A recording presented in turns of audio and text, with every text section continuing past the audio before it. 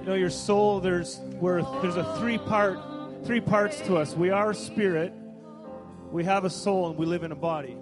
Okay?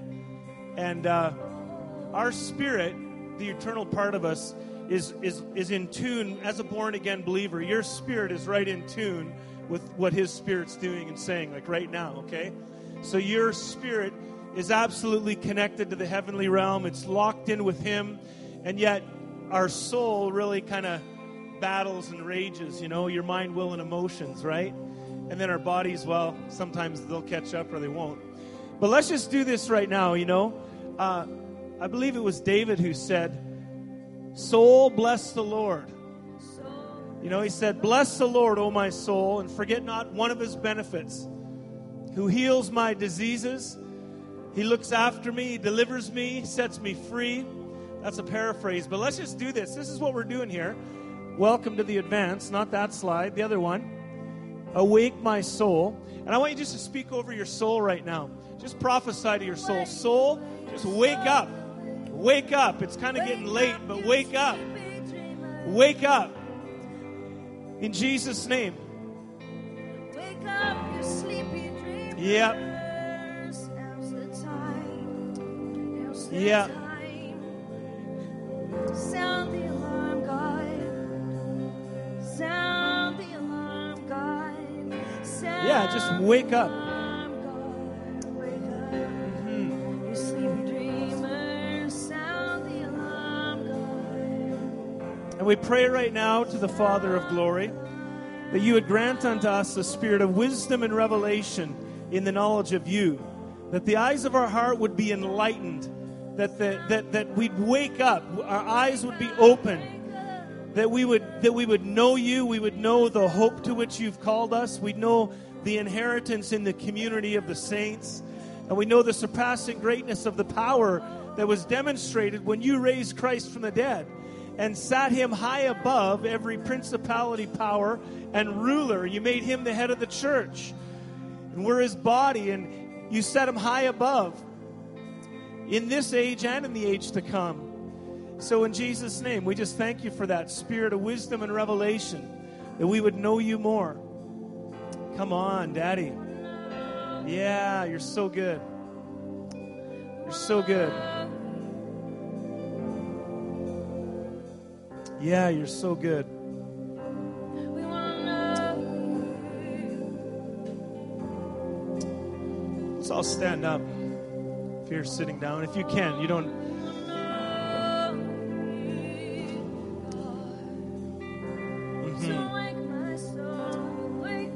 And let's just do this.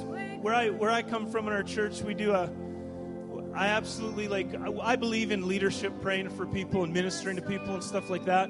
But what really cranks me up is when people that aren't, paid to do a job, get a revelation of how powerful and anointed they are. And so, your anointing that you carry, the God in you is just as powerful as the God in me, And so, why don't you just, if you're okay with this, maybe ask them. I don't know how friendly we are here in this community, but if you can just put your hand on the shoulder of the person next to you, and just I prayed that prayer over us, that God will grant unto us a spirit of wisdom and revelation.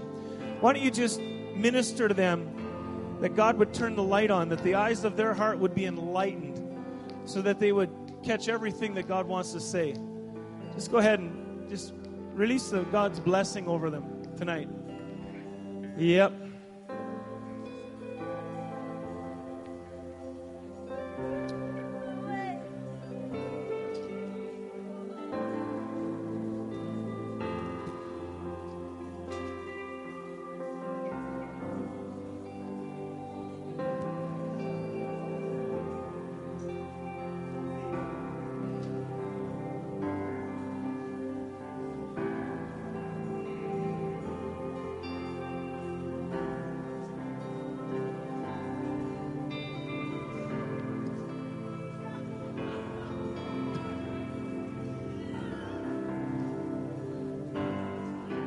Now shift it over and get the guy next to you.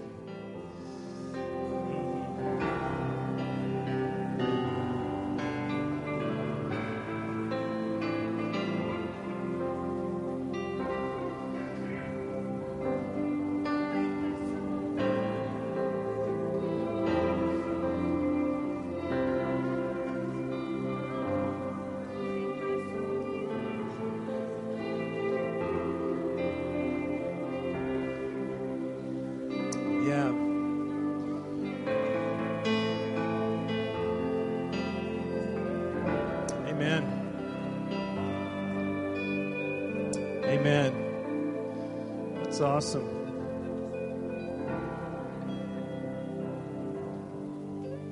Help yourself if you want some. See if that's off. Yes. Thank you, Jesus. Amen. Awesome. Give the worship team a hand. You guys are awesome. Thanks for leading us tonight. Good stuff. I don't want to give you guys any sunburn off my head, off these lights. Is there any way we can just lower them just a little bit? You don't need to shut them off, but I just bring them down a little bit if you can. And then, well, okay. All right. Very good. Mm-hmm. Can you get those, those LEDs? They're quite some. I don't know what it is about you go to places and people always want to talk about God knowing the numbers of hairs on your head. What's that all about, eh? It is funny. I think every time it's like the first thing that comes into my mind, you know? It's kind of funny. All right. How are you all doing? Good? It's great. It's really nice to be here this weekend with you guys. We tried 3 times. This is the 3rd time, isn't it? 3rd time we tried to get here, and we finally found a plane that would bring us.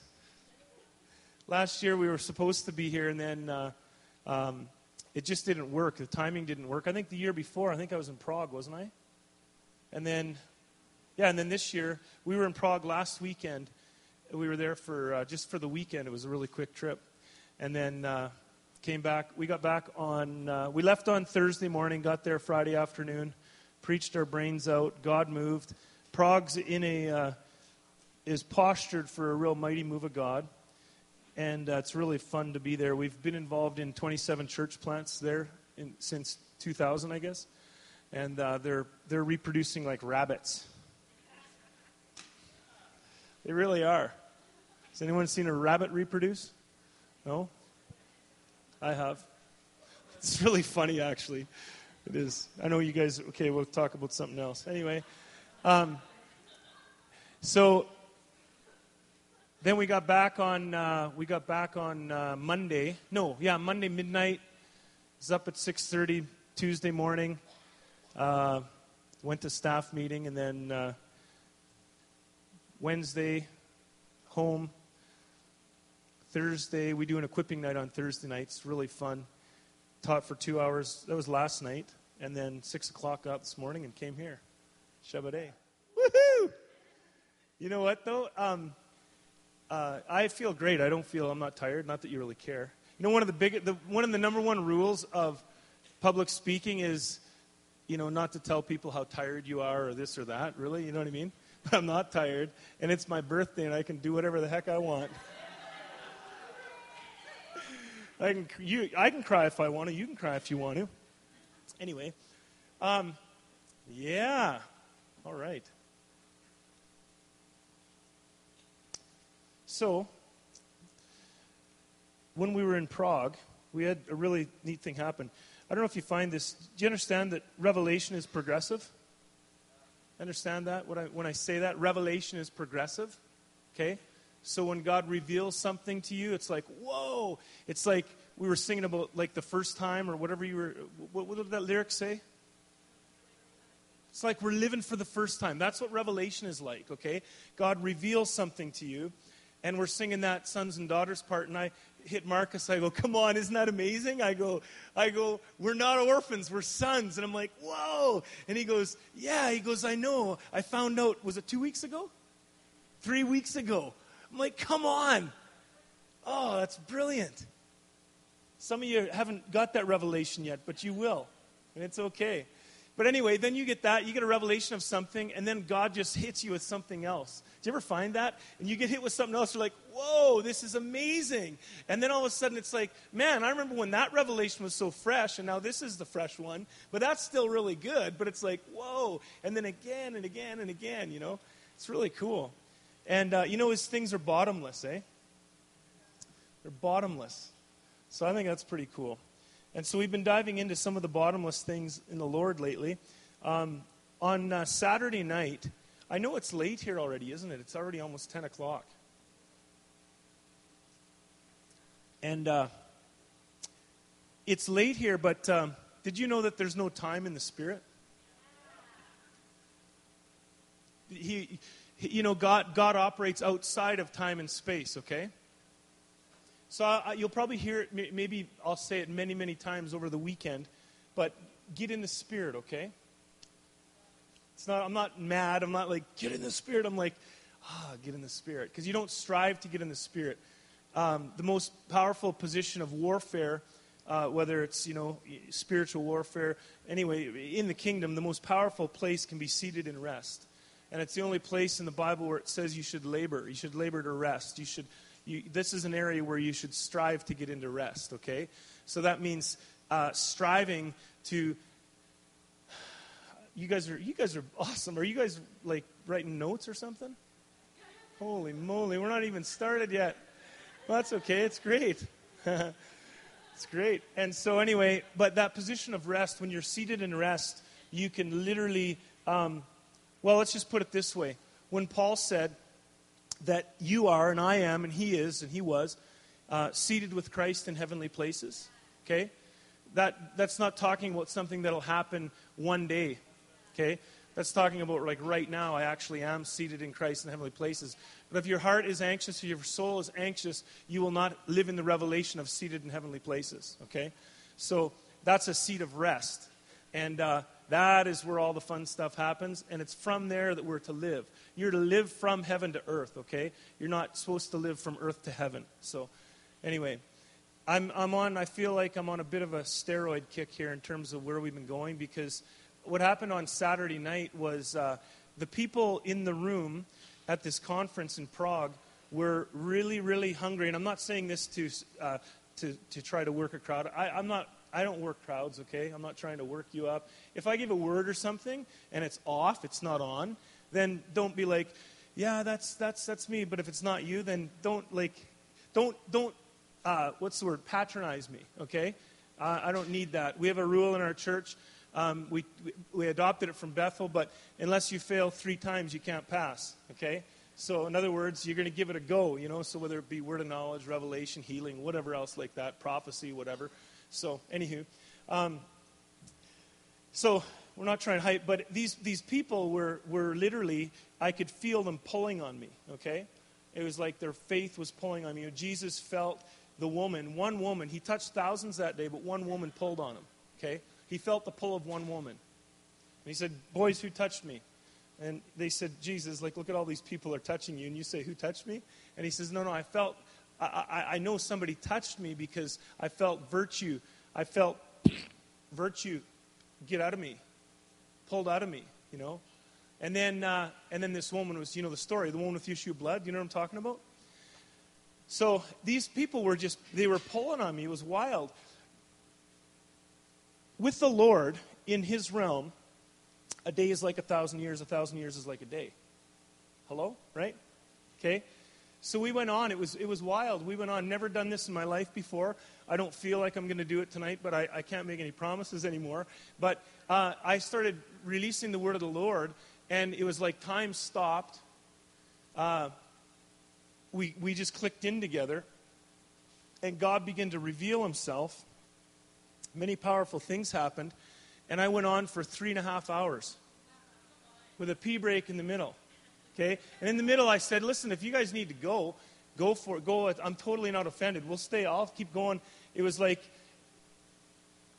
when the oil's flowing, just keep pumping, right? Do you know what I mean? Like, let's just pump till that well's dry and then move on, dig somewhere else. And so anyway, we're cruising along. This lady comes up to me. I've known her for years, but she comes up to me and she grabs me by the hand. She's got tears in her eyes. She said, please don't stop. This is like water, And I'm like, okay, well, let's keep rolling. So cool testimony from that. While I was there, we are recording this. But anyway, let's put it this way. Worship wasn't the most powerful encounter experience that I had, It's not about me. It's about him. But when there was those times when it's like, this just feels like it's as dry as a popcorn fart. Has anyone ever had that before in worship? Anyone ever had that sense before? No? Yeah? Karis, where are you?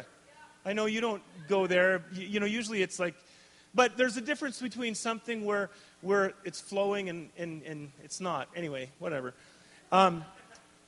so I just laid down on the floor, and the Lord just spoke to my heart, and he said, well, you let the river flow. Don't try to wait for a worship team to open things up. You let it flow. You have a river inside of you, so you open it up. Open up the portal. You are a portal. Everyone's crying out for open heavens. Read your Bibles. Heaven's never closed. Jesus, it ripped open, okay? The heavens were torn open, and Holy Spirit descended like a dove and released his sonship to him. Ha, ha, ha, ha. What did it do? Did it give him power for ministry? No, actually. It gave him an anointing to stand in his sonship, because it said, this is my son in whom I'm pleased with, and I'm so blessed by him, and I'm so happy about him.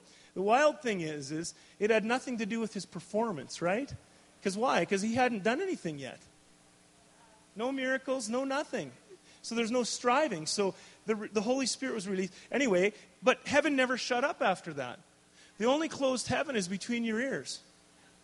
So we're going off there, and and this guy, back to the thing. So I'm just like, okay, I'm just going to open this up. And Lord spoke to me. Now, you need to understand, first of all, you can ask my daughter about this, okay? If you want later. She'll probably lie about it, but I'm kidding. I'm T-Dog, okay? I'm a dad, a husband, and I love the Lord, and I literally believe that everything that's in this book is for you, okay? These are called passages of Scripture. Selah.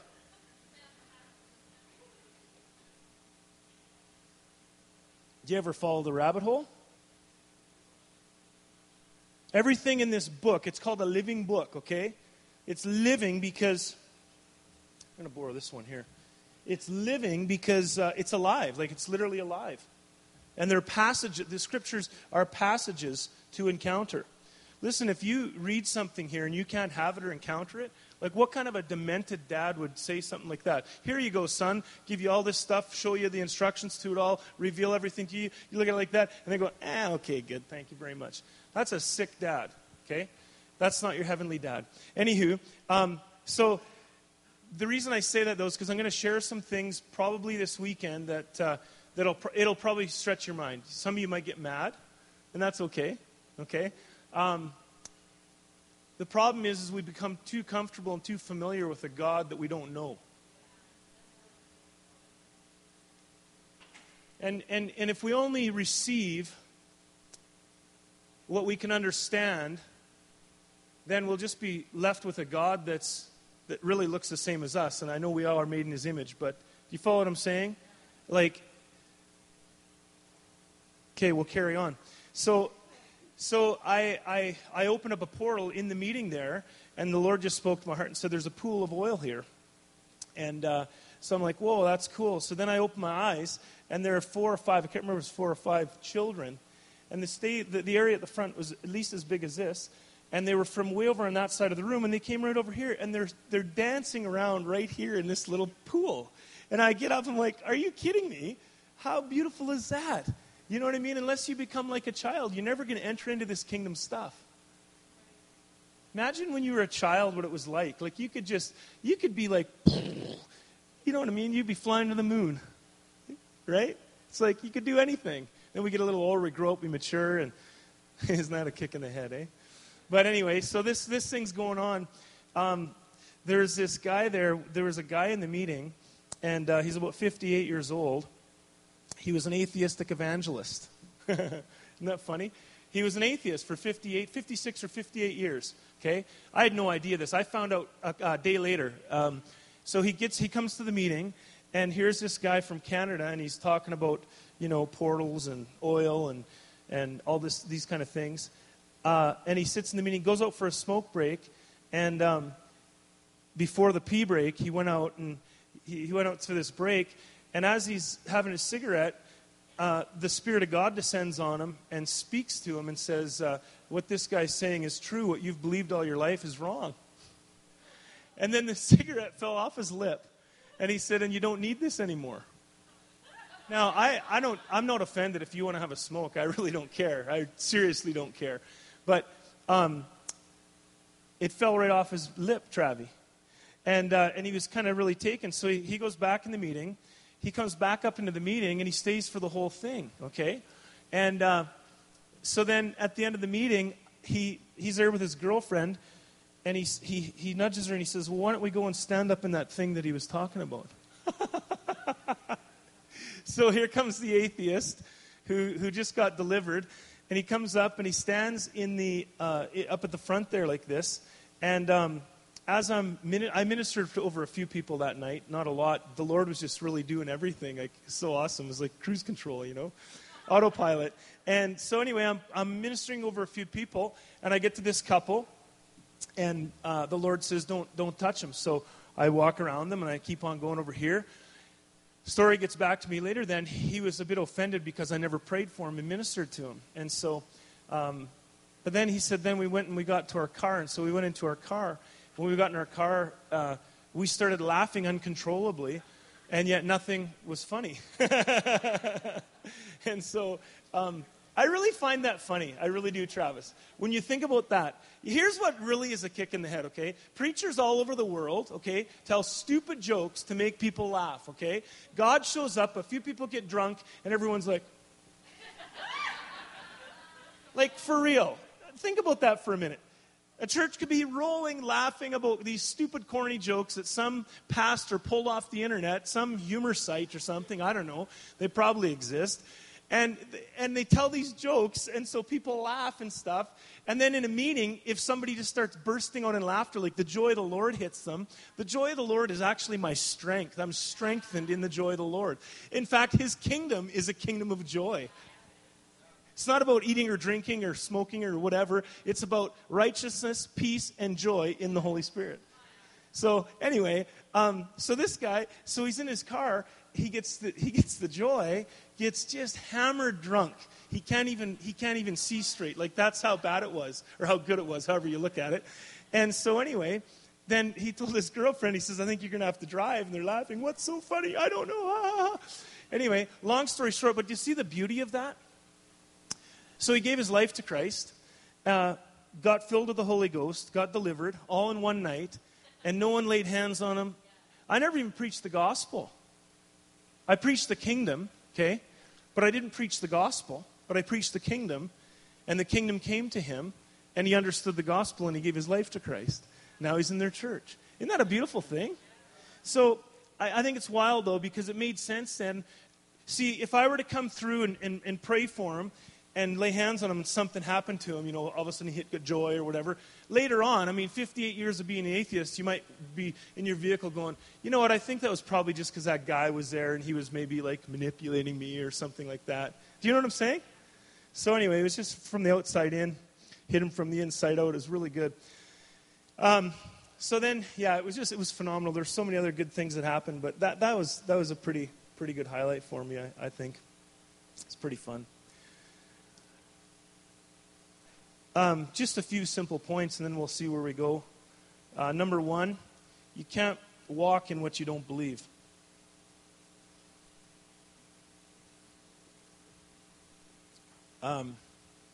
Number two, oh boy, here we go. All right. So, we came here this weekend, my daughter and I, to blow up your damn religion. I mean that in the nicest way.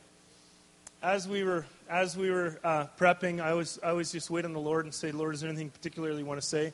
And I did. I saw a dam. Okay, I didn't say D-A-M-N. I said D-A-M. Okay, saw this dam, and on it. Then after a while, I saw religion written on it. I'm like, whoa, that's really funny because he talks like this to me. Damn religion. I think it's kind of funny. Anyway, and he really wants to break that because if you allow him to break your damn religion. Or your religion, damn. You'll know how religious you are if it really offends you. But anyway, if you let him break that, his river, his presence will really flow in a powerful way in and through you. You don't realize how powerful you are. Is there anyone here that's not in a relationship with God right now? You're not really walking with the Lord. Like let's put it this way. You're not possessed by God. Is there anyone here that's not possessed by God at this point in time? Anyone? Okay. So who is possessed by God then? Everybody else pretty much? Okay, cool. How many aren't sure? Well, I don't know if you say it like that, possessed. Are you serious? Listen, as a believer, you're possessed by God. In fact, you're one with him. He who joins himself with the Lord is one spirit with him. That's pretty heavy right there. You know why that's good? Because when the enemy looks at you, he doesn't know where God ends and you begin. So all he sees is God. So the key is to learn how to live out of that place instead of out of this place, right? And so anyway, so he does want to break down that dam of religion so that he can flow through you in a mighty, mighty way. Religion is simply knowledge void of experience. It's like you have a knowledge of things, you understand things, but you don't have an experience, you don't have an encounter. Wouldn't it be great, those of you who have girlfriends, boyfriends, husbands, or wives, wouldn't it be wild? I mean, think about this. How long would the relationship last if it was like, I'm in love with you. Like, I'm in love with you, and I just have all these intellectual thoughts towards you. Like, I know a lot about you. I really do. But there was no heart behind it. There was no emotion behind it. There was no connection. It was all an intellectual assent thing. You know what I mean? How long would that relationship last? Tell you what, it wouldn't last that long. But anywho, he's a heart God, yeah? Love the Lord your God with all your, and sure, good, and your strength, everything about you. But he's a heart God, right? We like to cut that part off. Religion is simply knowing God, knowing a God you haven't experienced, paraphrase it, that kind of thing. Another point here, your hunger will set you up for encounter, okay? Another couple little things here, and then we'll get right into the Word, like the living Word that's alive. If you despise what you don't understand, you'll dispose what you don't understand. Okay? So if I don't understand something, well, I don't really get that, or I don't really, then you're not going to eat of it. You're going to dispose of it, right?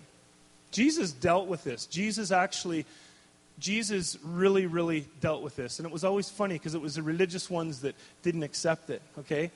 In John 6, he's there and he's talking. He said, well, by the way, guys, he has a lot of disciples at this time. He says, by the way, he said, you're going to eat my flesh and you're going to drink my blood.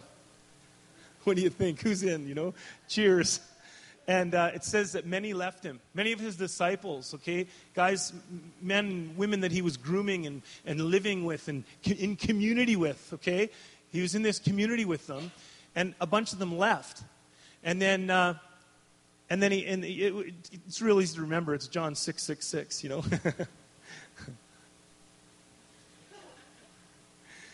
You laugh. That's good. We'll just hang out tonight.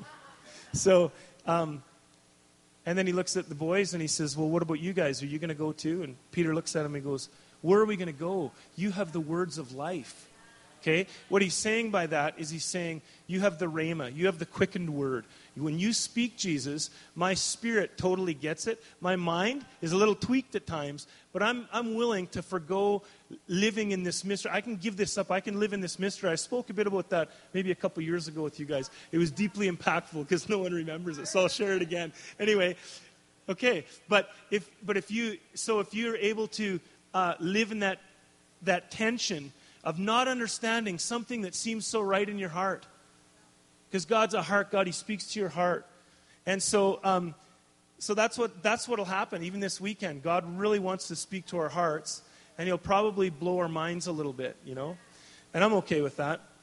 But if we despise what we don't understand, then we're going to be like those disciples that just walk away and say, I'm not into cannibalism. I'm out of here, And you could be missing out on the greatest encounter that would absolutely set you on the course for your life, Absolutely. Fix your eyes on the unseen. Anchor your gaze in heaven. Get unhooked from the earth.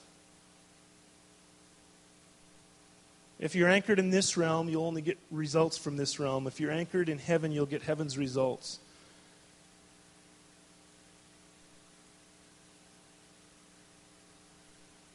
you'll be deceived by the degree, or to the degree, that you're moved by the seen realm. Do you realize that? In the kingdom of God, the seen realm is really deception, actually. Because his kingdom supersedes the earthly realm, right? So that's why things like, it's like this. Oh, okay, let me try to explain this. Your spirit is not sick, okay? When you're with the Lord, right? Your spirit doesn't know sickness. Your spirit feasts on the abundance of his house, and you drink from his river of pleasures. Okay, that's your spirit. Your body and your soul just need to catch up to that. And when your body and soul catch up, boom, a miracle happens if you need it, okay? Do you follow what I'm saying? Like miracles and all that kind of, like I like that stuff. I like signs and wonders and miracles. We've seen a ton of them and crazy good things happening and stuff. I was in a meeting a few months ago, and right in front of my eyes, this guy, I got to know him a little bit. He's just so beautiful, brilliant man, and he's really funny. And I saw, well, just to give you an example, that night alone, I think there were 6 thyroids that women who had surgery and had their thyroid removed, God popped in new thyroids. You say, well, how do you know? Because I watched it. Because it would come in like this, and it would go like bloop, like a bulge came in like that, and boom, like that. And a guy that had a knee replacement, he got a new. It was his one knee had a replacement. His other knee was bone on bone, like on the I don't know whatever it was, but you could hear it, and you could see him. He's walking in great pain. And the guy, he's like, "Hey, you're going to hear a pop, and that's God giving you a new knee. You ready for that?" And he's like, "Okay." And he goes, "Oh, there it is." Well, he said that, and all of a sudden, I hear it, and I'm like, "What?" I'm like, "My God!" I'm like freaking out. It's just wild, This one was funny, actually. A woman who had is it called a mastectomy, where they remove the breast for cancer and whatever, and the Lord just grew her a new breast on the spot. You could see her shirt just go like that. He was in a meeting one time, and the lady had both. This lady had both breasts removed, and just before he ministered to her, her husband shouted from the back, "Can I pick the size?" Oh. Some of you guys are so religious, you're shaking your heads like that. You're saying, "Oh, is he talking about boobs in church?" You can go home and look at them on your computer.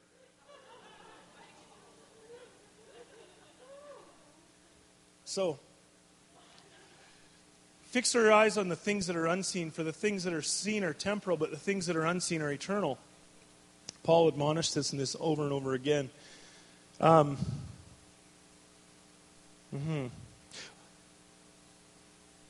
Yeah. Okay, so we had this with this gal, when God started kind of to break out and do some things like this in our ministry.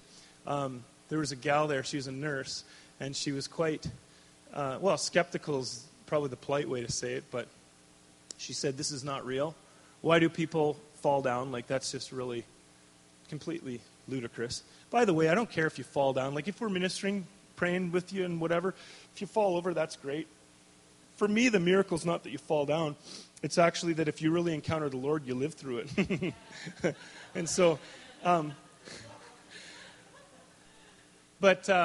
but I'll say this, so I've seen literally hundreds of people step out of their breakthrough and their blessing because they get their eyes back in the natural. And they step out of their blessing. It's like this. It's like they're there and they're going to receive, and maybe someone's ministering to them. Maybe they're not. They're just standing there, and all of a sudden God's presence comes thick and heavy, and they're like, "Whoa," like this. And they go like, and they do this. And all of a sudden they're back here like this.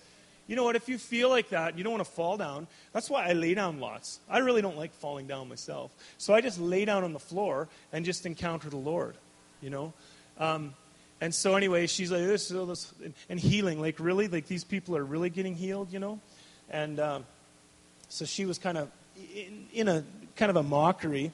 And she said this. She said, "All these things aren't truly happening, And then in a moment in worship one night, this is wild, she said, I'm just reading what she said. She sent it to me. "I saw the holiness of God in a vision, and I ran to the front. When she ran to the front, she hit a wall. She said, a tangible wall. It was like, boom, she hit this wall.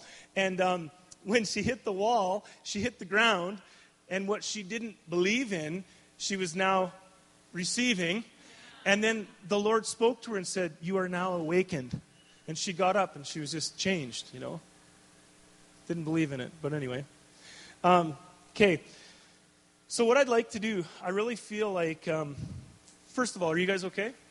All right. I'm not offended at all. I'm serious as a heart attack. I'm not offended if you feel like you want to get up and leave or whatever. Travis might be deeply hurt, but I'm not, okay?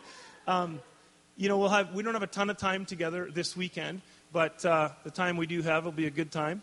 And if you need to leave or whatever, that's totally cool. It's not a big deal, especially today because it's my birthday. So I call the shots. Yeah, is that okay, Trav? What's he gonna say? Right? Actually, no. Well, you'd say no. You would. He's free to do that. That's fine. I wanna just give you some foundations first of all, because okay, the New Age has robbed so much from the church that is the real deal, and they function in a counterfeit.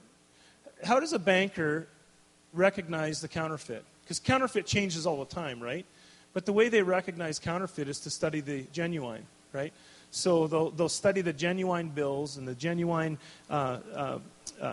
different currencies, genuine denominations of bills and whatnot, so that if something comes along that's not genuine, they can say, okay, that's worthless actually. And yet, but there are a lot of things that the church has thrown out because they're saying, well, that's just New Age, that's this, that's that, or whatever. Things like meditation and that sort of thing. Meditation's in the Word. We're supposed to meditate on the Word day and night, And so meditation is not New Age, maybe empty your mind and empty your thoughts and empty yourself out. Well, meditation in the kingdom is to fix your gaze on Him and to meditate on the Word. And when I meditate on the Word, what happens is when I meditate on the Word, I encounter the Word. It's a living Word. And I'll share a few things maybe to help you understand that later. But it's fun. I don't know if you've ever had this where you're reading the Word and then you actually fall into it and you go into it like you're in it. You know what I mean? It's pretty fun. It's pretty wild. It's like such an amazing storybook. My kids, especially Sarah now, Sarah's 12, and all she wants to do when I'm tucking her into bed, all she wants to do is I just want to hear supernatural stories, Dad, And I'm like, why don't you tell me some? And so she tells me some of the things she's encountered and stuff. I'm like, wow, that's amazing. What was that like? And she's describing stuff, and it's super fun. And anyway, but so first of all, I want to lay some foundations to lay foundation to your encounter, okay? Lay foundation to your, what I would call like soaring in the Lord. Okay, I said, you got to unhook from this earthly realm to step into the Spirit. And I want to say it, okay, listen to me now. Just get in the Spirit, okay? You're going to get this if you're in the Spirit, all right? Is that okay? Okay, cheers, I'll drink to that. All right.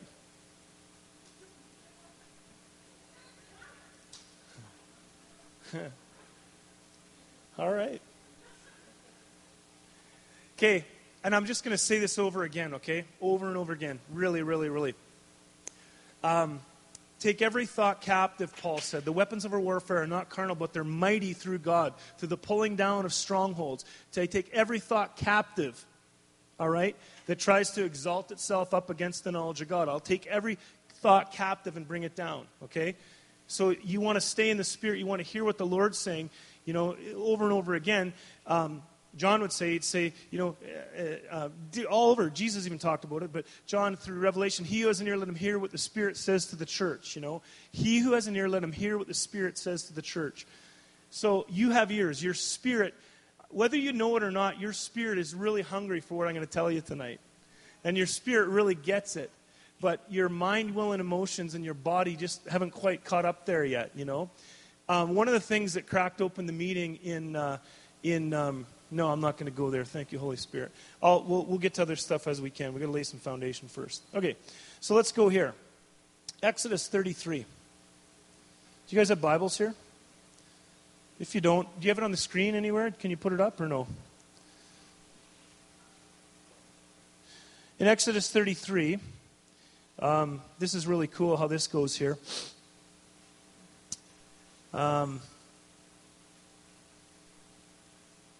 So the Lord says to Moses, go up from here, you and the people, and he says, I'll send an angel before you. I'll drive out all these Hutterites and Mennonites and everybody else.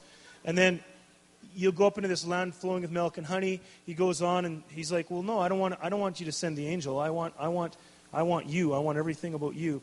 And so it says in verse 17, there's a key here in verse number 17. It's cool earlier where you see how Joshua was chosen to be Moses' successor. It doesn't say that, but I believe that in verse 11, that's the key to being chosen, right there. Many are called, but few are chosen. In verse 11 there, this is where Joshua, I believe, was chosen. And the Lord spoke to Moses face to face as a man speaks to his friend. Moses returned to the camp, but his minister Joshua, son of a nun, a young man, didn't depart from the temporary prayer tent. Okay? That just went right over it, didn't it? He wasn't a son of a nun. He was son of none, okay? Anyway. Guys, you got to work with me, okay? I'm not going to scream. I'm not much of a screamer or yeller. Don't have time for that. But he was chosen there because he said, I'm not going to leave this tent. I want to stay. You go wherever you want, but I'm going to stay. Same reason why I believe Elisha was passed on from Elijah. It was because Elijah said, hey, listen, I'm going to go here. You stay here. And he's like, no. Surely as you live and the Lord lives, I'm going to follow you. And he followed him on to Gilgal and to Jordan and Jericho and on and on and on. Bethel. So he's following him. And that's something about having a hunger. Now, that's not striving. That's just hunger, right? And so you'll encounter what you're hungry for, I said earlier tonight. But you read on there, and it says there after this, Moses says in verse 17, and the Lord said to Moses, I will do this thing so you asked for. And I'll do this thing you asked for, and you will know me personally. Where is it here?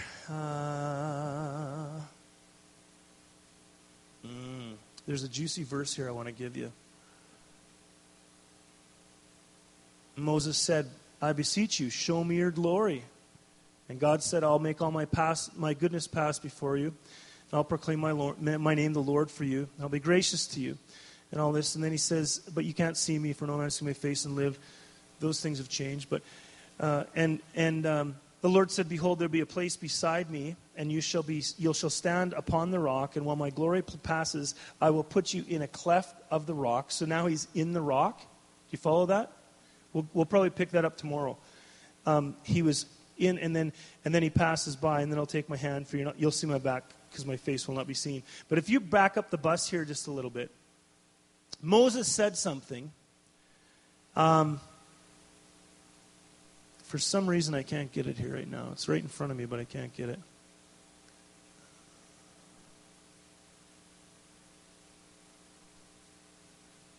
Anyway, he goes on and on and on. Moses' heart was to know God, though. That's the bottom line, okay? Can't find it here right now. We're not going to sit here all day. It's right in there. You can read it yourself. But basically, he says, God, I just want to know you. Show me your glory that I may know you. The purpose in all this stuff wasn't so that he could have this encounter with God. He just wanted to know God. That's the foundation, right? And then go to Psalm 103.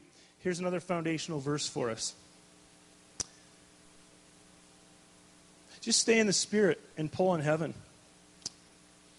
Psalm 103. Bless the Lord, O my soul. There it is, okay? And all that's within me. And he goes through and he says, I'm not going to forget. He forgives your sin. He heals your diseases. He redeems you from the pit. He beautifies you, crowns you with loving kindness and tender mercy. He satisfies your mouth. He renews your youth, and you'll be like an eagle soaring. And then it says this, verse number 7, and this is key right here. He made known his, help me out. Okay, good. 6 of you got it. He made known his ways to Moses and his acts to the children of Israel. That's a big deal right there. There are a lot of people that know the acts of God, okay? you know about it. You'd seen this, you've seen that. Maybe you've even done a few things like this, but Moses knew his ways, okay? So that's a whole different thing. You know, when Jesus came along and said, many will say to me in that day, did we not prophesy in your name? Did we not cast out demons in your name? Heal the sick in your name? Do all these things in your name? And he looks at him, he says, depart from me, I never knew you.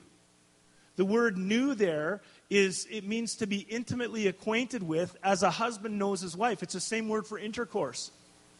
That's what that word is, gnosko. And so he says, I didn't even know you. Like, you did all this stuff in my name, but I didn't really know you. And Moses had a knowing with God. That was his heart. He said, the encounter's phenomenal. That's great. But I'm not in this for the encounter. I just want to know you more. Like, I really want to know you more. And so that's the foundation for soaring and for living in this kingdom realm and living in the Spirit. It really is. Now, I want you to, can you guys help me? Can you guys help me read a few scriptures? Is that okay? Okay, I feel like you want to engage a little bit more here, you know. I'm not real big on the one man talking all the time, you know. So let's do this. Somebody take Revelation 1:10. Who's got it? Okay, thank you. Somebody take Revelation 4:2. Who's got it? Okay, thank you. At the back. How about Revelation 22:17? Yeah, she's got it over here. Okay, then we're going to get you, Desiree. Why don't you take Ezekiel 1? And then someone else put their finger in Ezekiel 8. Okay, read the first one there. Let's go Revelation 1, verse 10.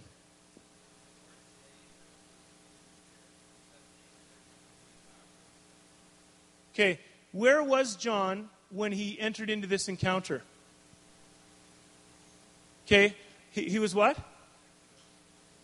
I guess the key is here that I'm looking for. That's an interesting translation. It's good. But the key here is, I was in the Spirit. I was in the Spirit. Could have been shopping for groceries, but I was in the Spirit. Could have been worshiping. That probably connected him into that zone. But he says, I was in the Spirit. And then what happened? Wow. Okay, I want you to see something here. See, so many people dismiss. Actually, okay, carry on. We've got to keep laying foundation.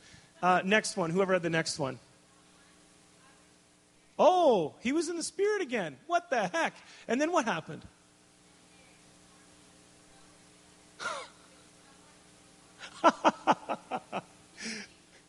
Go ahead. Yeah, this is wild.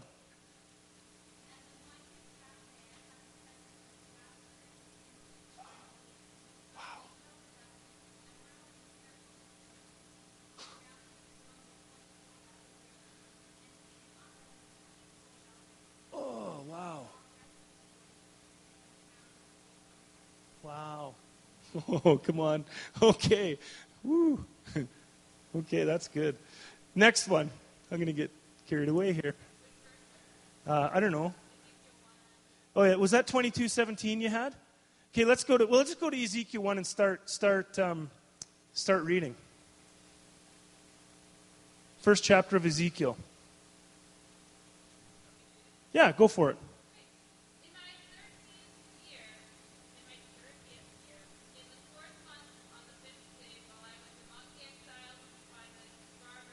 Period. Yeah, this is wild. Ezekiel was in exile. He was in bondage.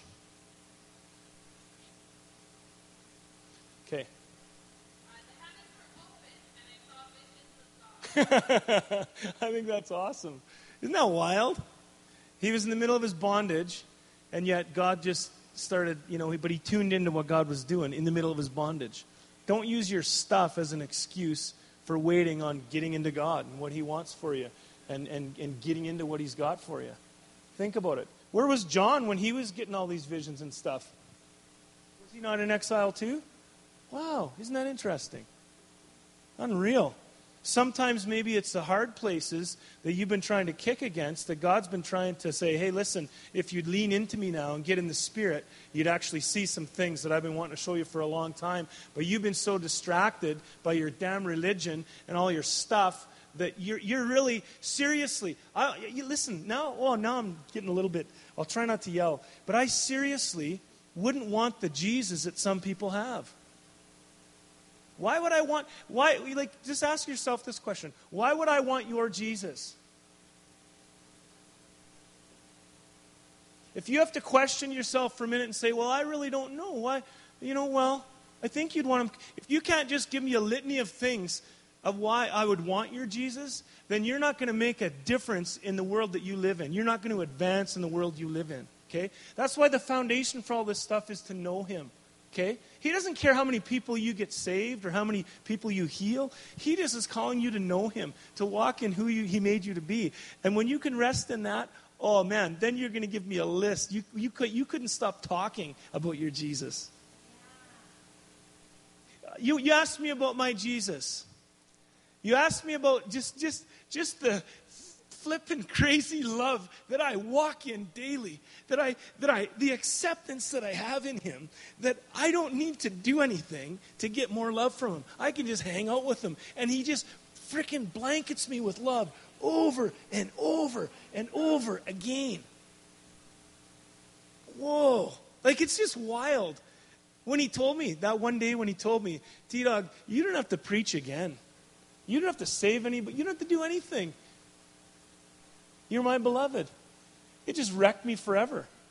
And get me in this. I'd have been preaching for about 15 years full time when this happened. I feel sorry for some of the people in my earlier years. Good to see you, Lisa. Seriously, but Revelation's progressive, right? Do you know what I'm saying? And so anyway, that was a little sidetrack there.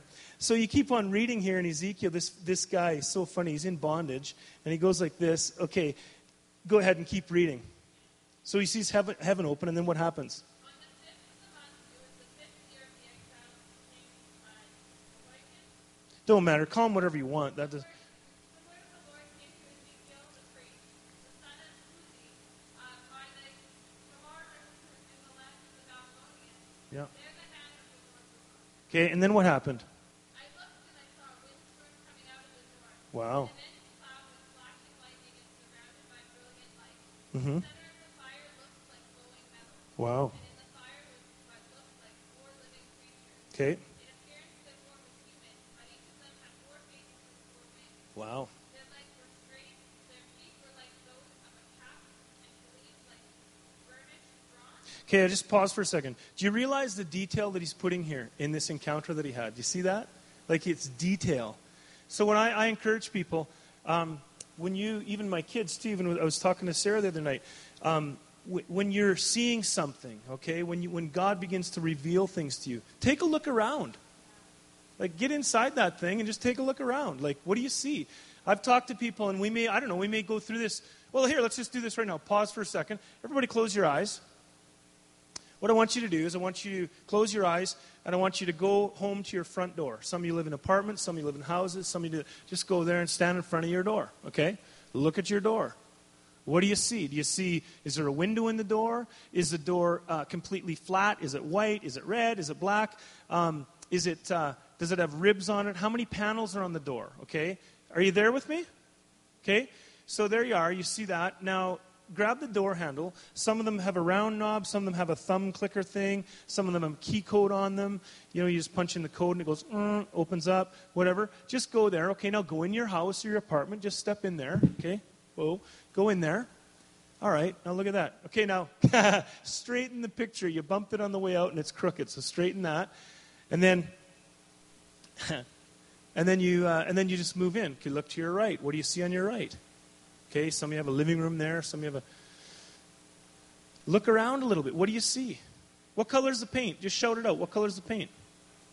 What do you see? What do you see? Talk louder. I can't hear you. Brown. Thank you. What else? Stairs. Some of you are at stairs. Okay, a fireplace. Cool. Did you leave it on or is it a natural one? Just joking. Anyway, okay, open your eyes. Boom. Do you see what's happening there? Okay. You were in your house, but you weren't in your house, okay? So many people dismiss when God starts speaking through their thoughts, through their images in their minds. They dismiss them as they're not of God, okay? Because it's like, well, that was just my thought. Pastor Trevor, I don't know if they're my thoughts or they're God thoughts. You know, how many times have I heard that? Well, let's think about this for a minute. How did God get us here tonight? Here's how he got us here, okay? Way back when. The reason we're born again is because some guy who was hungry went up on top of a roof Okay, in the afternoon, he was extremely hungry. His name was Peter. And he goes up there, and as he's sitting there in this extreme state of hunger, he went into a trance. Okay? A trance is when you lock in, and it's like your eyes are open, and it's like you're not there. Okay? That's a trance. So he's in a trance. While he's in a trance, he has a vision, Scripture says. And in the vision, you know the sheet that comes down from the four corners? And what's in the sheet? To a hungry man that's hungry, what's in the sheet? Food! All these things. And God says, hey, Peter, take it and eat it. And he's like,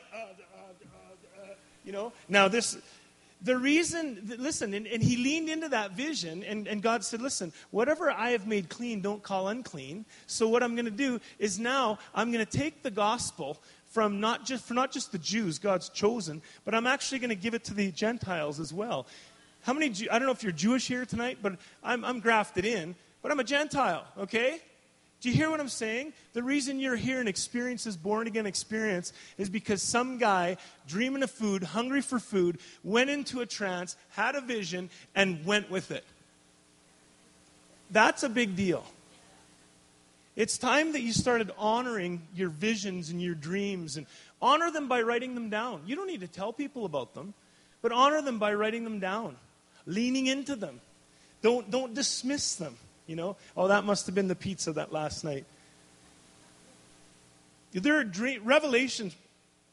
Revelation is going to be released here this weekend through you. I'm telling you right now. I'm prophesying this to you. And I could. Should I tell them how I know that, Travis? What I told you, or would that be a little too much? About the door we walked through and everything else. Maybe later? Okay, I'll hold off then. That's okay. We're already stretching a few things. Okay, good. Here we go. So. Anyway, the point is, then Ezekiel. Okay, now let's jump over to Ezekiel chapter 8. This one really gets me going, okay? This one's really funny. This is really funny. In Ezekiel chapter 8, okay, so there he is. In the 6th year, 6th month, the 5th day, I sat in my house, a captive of the Babylonians, with the elders of Judah sitting beside me, and the hand of the Lord God fell upon me there.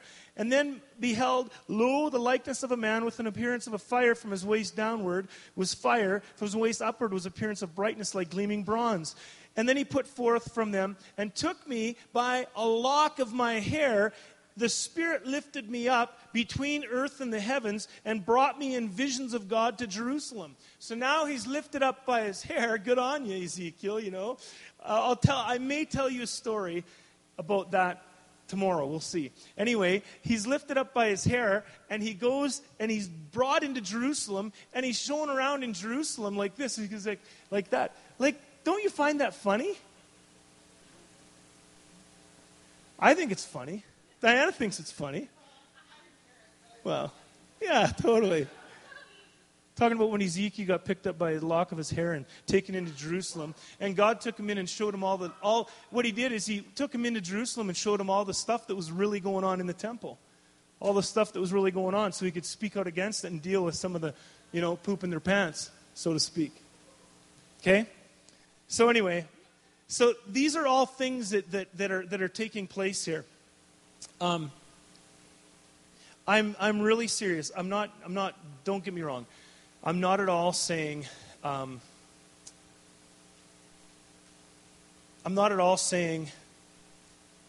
phrase, don't cast your pearls before swine, okay? I'm not at all saying you're swine. I'm not saying that at all. But I'm serious. I don't want to go any farther. I don't want to go into a bunch of stuff. I can curve another direction here, no problem. If we're kind of getting bored or it's not really hitting you. And I'm serious. I'm not joking. I'm not saying this to work the crowd at all or anything like that. What should we do? Is that okay? See, when I ask that question, people sometimes go, he's just work. I'm not working the crowd. I really don't care. I don't care what you think, but I care what you think, okay? Is that okay? Okay. So, for me, something happened back in January. Take your Bibles to John 14. In John 14, keep in mind that the heart's cry, the foundation for anything in the spirit realm, it's not weird or spooky when it's anchored in Him. Actually, let me back that up. That's actually a little bit false. It can be extremely weird and it can be spooky. I'm sorry. All right? That's not even right. I used to say that a lot, and I thank you, Holy Spirit. I feel like that's misleading. It is really weird to your natural mind, okay?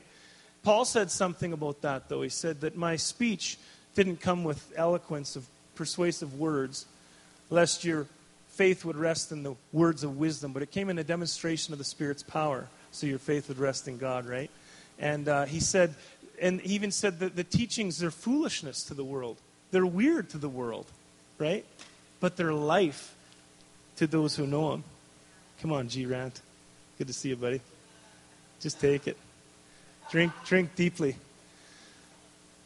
Listen, how many have ever been drunk? Like, I mean, not in the Holy Ghost. I mean, you've been sucking back on grandma's old cough medicine, like big time drunk. Anyone? Don't be ashamed of it. Was it fun? Don't lie. Exactly. I mean, she's not lying. Some of you are like, no, it wasn't fun at all. I'm like, okay. There's an ecstasy that comes from things like that people like to escape from reality. There's an ecstasy that is enjoyable, okay?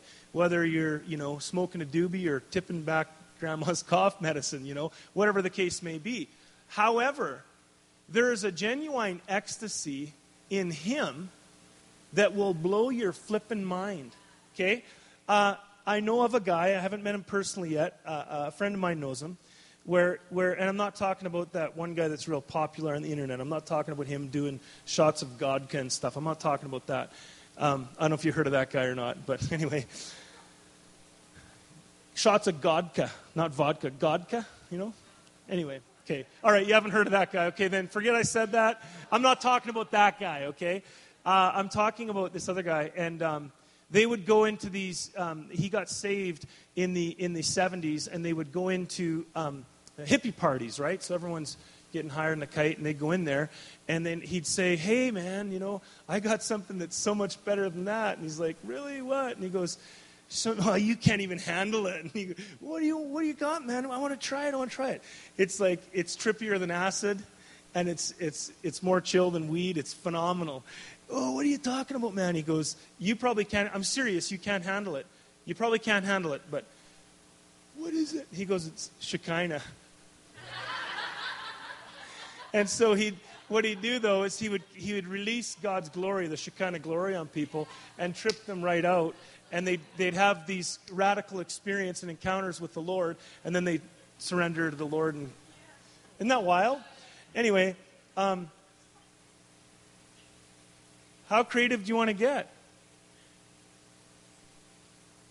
Here we go. So in John chapter 14, I was leaning into the Lord and really, I was really just saying, God, I want to know you. It's always my prayer and always my cry.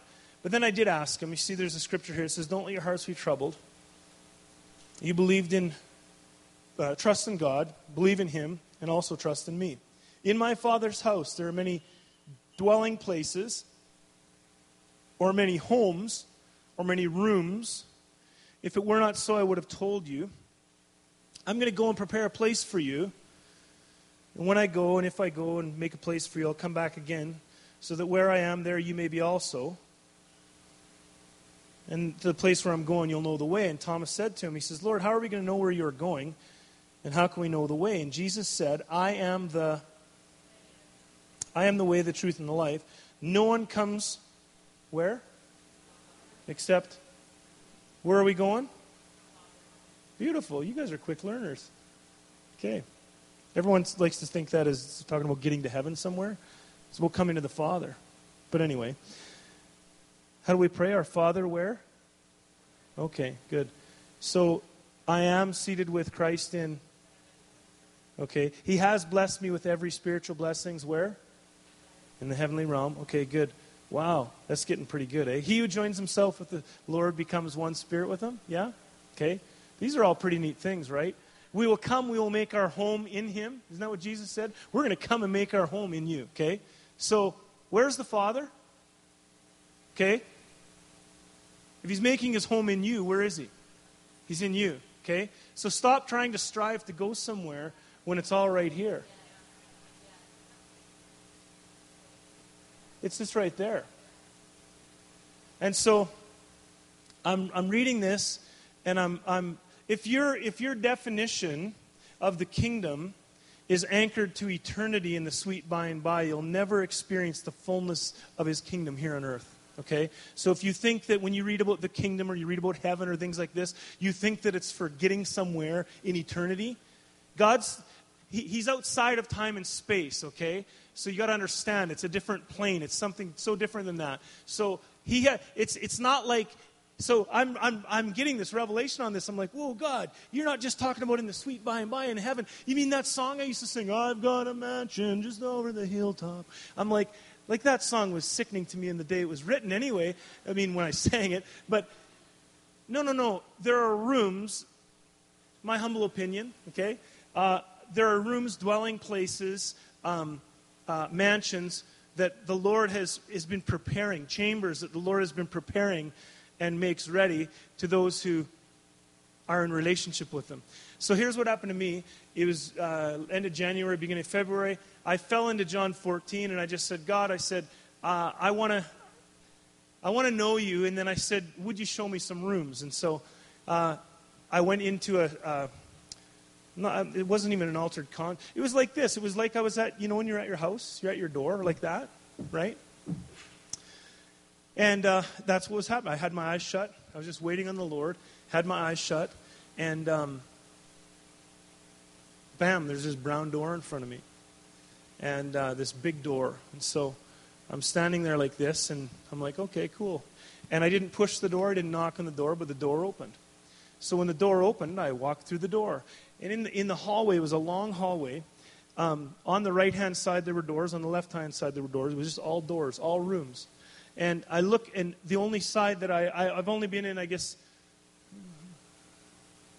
5 or 6 rooms now, but there were like dozens and dozens as far as I could see. And I'm standing there, and I come to the first room, and all of a sudden, boom, the door just opens. And so I would go, and I'd never push a door or knock on a door. And I go into this room. And the first room, I call it the coat room. It was the coat room. It was this room, and it had coats everywhere. And mantles and things like this, like old mantles and big hairy things. And it was like some modern coats and things like that. And I'm like, wow, I'm looking around. It was really cool. And in that realm, you move and thought it's like at thought. It's like, boom, there it is. Like, it's not like, it's just different. Anyhow, so I'm looking around and I see robes of righteousness. I see garments of salvation. I see garments of praise. I see all these things. And then there were these mantles that were these big, heavy, monstrous things. And I'm like, what are these? And he says, they're callings. They're mantles for people, Everyone, I don't know if it's like this for you, but I've been around a lot of people who's like, man, I want his mantle. Yeah, I want his mantle. Well, I got news for you. You have your own mantle. Okay? I get that there's the passing of the batons and things like that, and fathers and mothers pouring into sons and daughters, and the Holy Elijah. I get that, but there's something that you can have now that you don't need to wait for later, And so we went into this room. I say we, but I went into the room. It was another time that we were in church on a Sunday morning, and the other team members on our team, we had these mantles, and we were passing them out to people, and these were massive things. And what would happen is this mantle would come on somebody, and when it came on them, it would be like a kid. It would be like my 9-year-old son wearing some great big football player's shoulder pads. That's what it looked like. But as soon as the mantle hit them, the mantle didn't fit the person. The person fit the mantle, and it went like that. It was like that. I don't know if you've ever heard the saying, but I like the saying, once the mantle hits, nothing else fits. And I believe that God does have some mantles for people here this weekend where you're going to say, okay, I'll say yes to that, okay? I'm going to say, do you know that before the foundation of the earth, God had a conversation with the Son? And he said to me, he said, here's what's going to happen, son. And he began to show him things, and he began to say this. And Jesus just looked at him and said, okay. Anyway, that's another story. No, I won't tell you. It'll come again. That's okay. Anyway, but there are these mantles, and so it was wild. So then at the end of the room, though, this was really cool. You could feel like power from the end of the room. Like just pulsating like that. And there was this little door. And so I went to this little door. And the only way that I could get into this little door is if I got on my hands and knees. So have I told you this before? I feel like you know this story. Maybe some of you were there. Anyone else been there? No? Okay, never mind. I had a lady in Prague email me today and said, were you at my house last night? So I go down like this. There's a door like this, and I get down on my hands and knees, and I'm like, whoa, this is pretty tight. I can just fit in it. And I'm crawling through the hallway. I'm going down this little hallway, and it's getting tighter and tighter and tighter. I'm like, come on, what's in here? And he said, this is a place where not many people go. There's a mantle in there that not many people wear. As soon as I talk about it, I'm right there. I'm sorry, but... And I'm like, what's that? He said, it's a cloak of humility.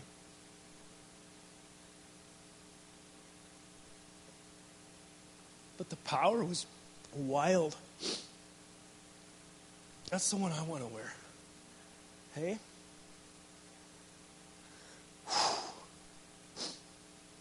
Once you encounter some things, it really will wreck you. It just wrecks you.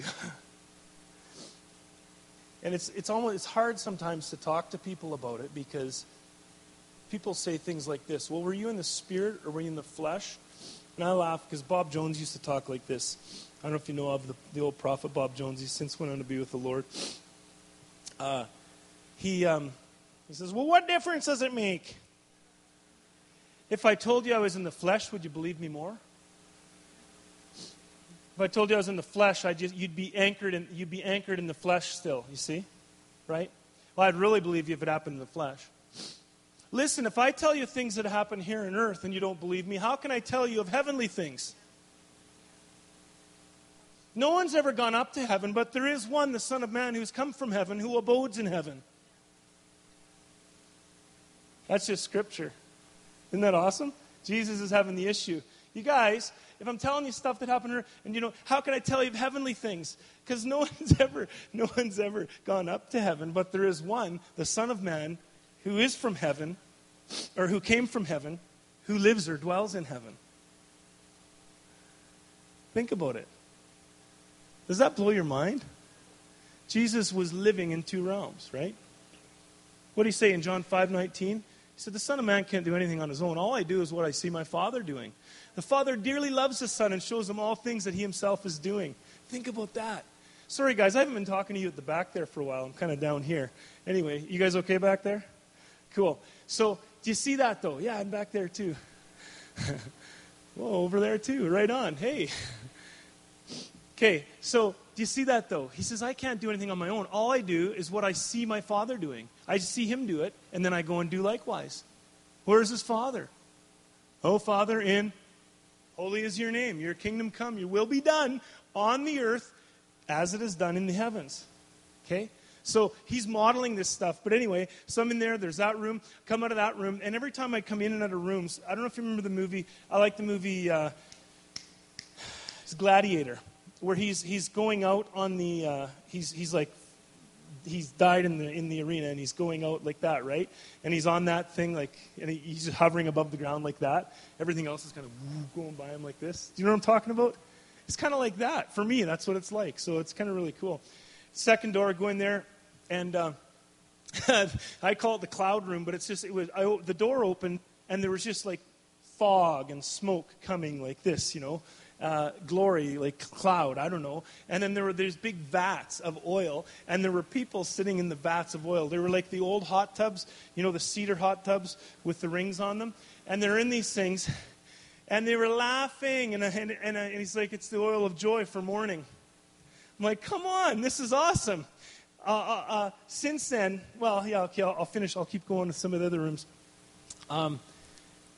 So then the next room over was the clock room. Go to that one, come into that one. This one's really cool because the Lord began to share a word with me about this previous to me encountering this room. It was a clock room, and we're in the room, And on the walls, there are all these clocks everywhere. Any kind of clock you could imagine that I could imagine. There's clocks everywhere. And they're all at different times.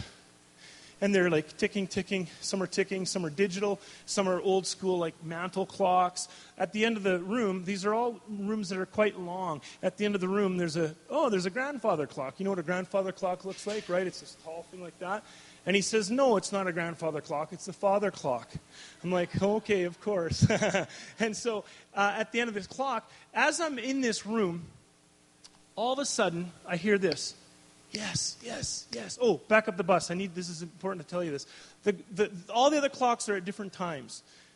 The grandfather, or the father clock at the end is at 12:12. So both hands are 12. It's like, it's high time. Now is the time of salvation. In fact, the appointed time of your salvation is nearer now than ever before. Paul talked about it. Anyway, there it is there. And I'm like, oh, that's kind of weird. All of a sudden, I hear this, yes, yes, yes, yes. And all these people are saying, yes, yes. Anytime a voice would say yes, the clock was drawn to the father clock, and the hands would spin like this and go ping, ping, ping. And every clock was drawn to the father clock, and every clock was on the same time as that. And I'm like, whoa. And then he just said, if you give me your yes, I'll give you my time. So it was all these things like this, and then I came close to it again, like I was on that gurney thing. I just went like that. Came to the father clock, and when I got close to it, it changed again. It was really weird. It changed into a sundial. I'm like, this is wild. The only way to tell that kind of time is to read the shadow. The only way to read the shadow is if you're in the sun. Selah.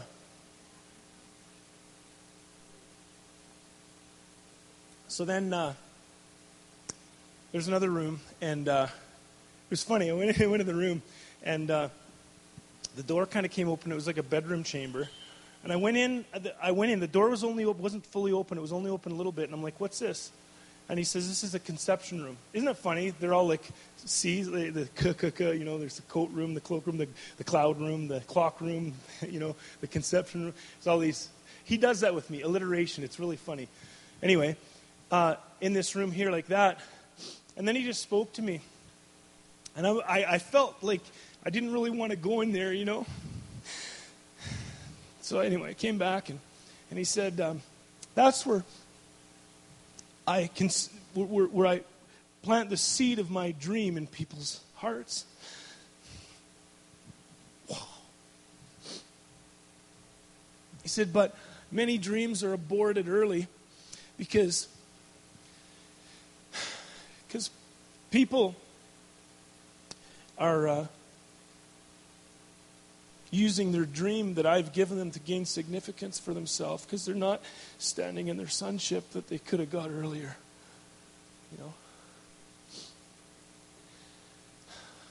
So, there's a conception room. Anyway, and that's just John 14. So since then, many times over, I've been in the rooms, and at this point in my life, I can't access them at will, just like that. But it's just something he's shown me. It is a scripture passage. It's a passage of scripture. It's to take you into something, take you into encounter.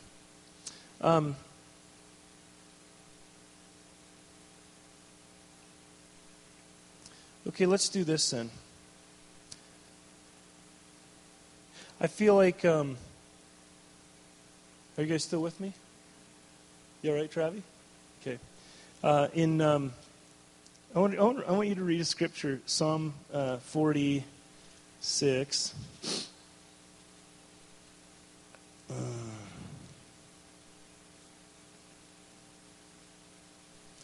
This is powerful, you guys.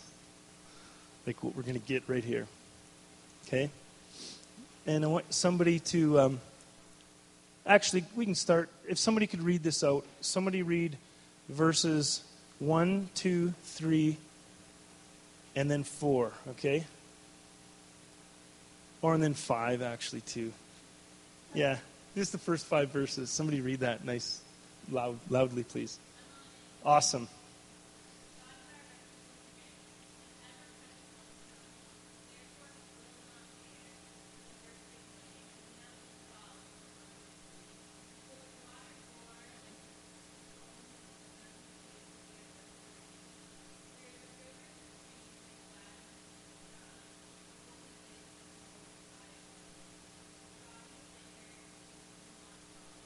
Period.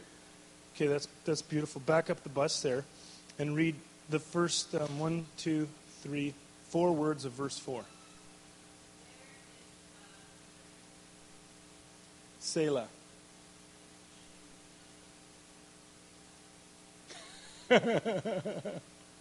Now stay in the spirit, okay? Don't get tired. Don't get unlocked, okay? You can unlock from your, distraction, but lock into what God's saying here, okay? Because this is going to be revolutionary for you. It's going to be revelation for you if you get it. Say it again, please. You read that. Those first 4 words of verse 4. Help me out. Okay. Did you hear that? Do you believe that? Okay. No, I'm serious here. I read that. I've known that my whole life. I've sang songs about that my whole life. Okay, I'm telling you. How many have sung a river song before? Or there is a river. Bill Gaither's song. It flows from deep within. Don't know that one. Of course you don't, because you're like less than half my age. Okay, so. Anyway, but does anybody know that song, There is a River? Okay, that is a heavy anointed song.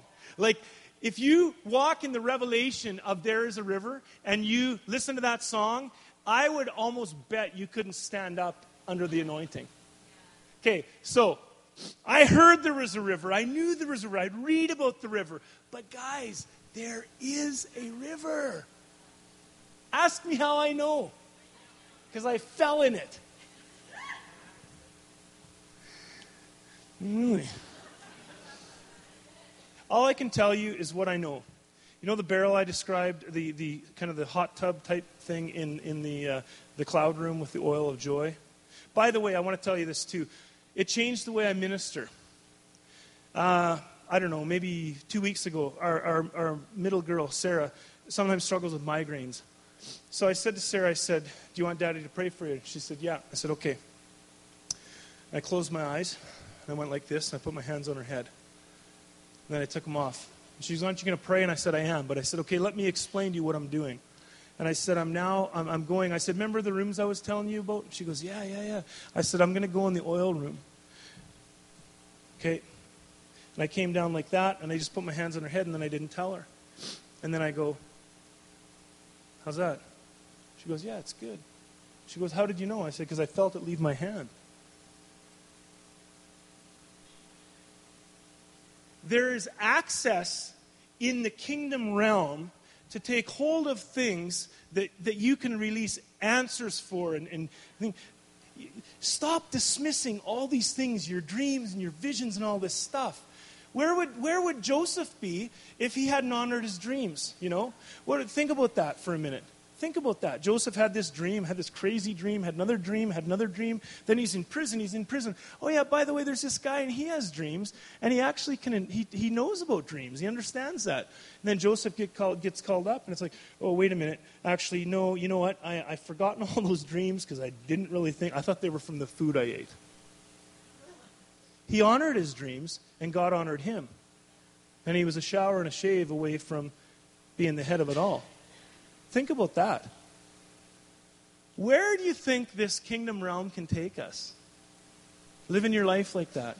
Where you just do what you see your Father doing. Hey? Come on. Yeah. Okay, there's 2 things. We'll see. I'm not even going to actually call you up, but I don't know, is there a Sean here? You don't all have your name tags on, but is there a Sean here tonight yet? Sean?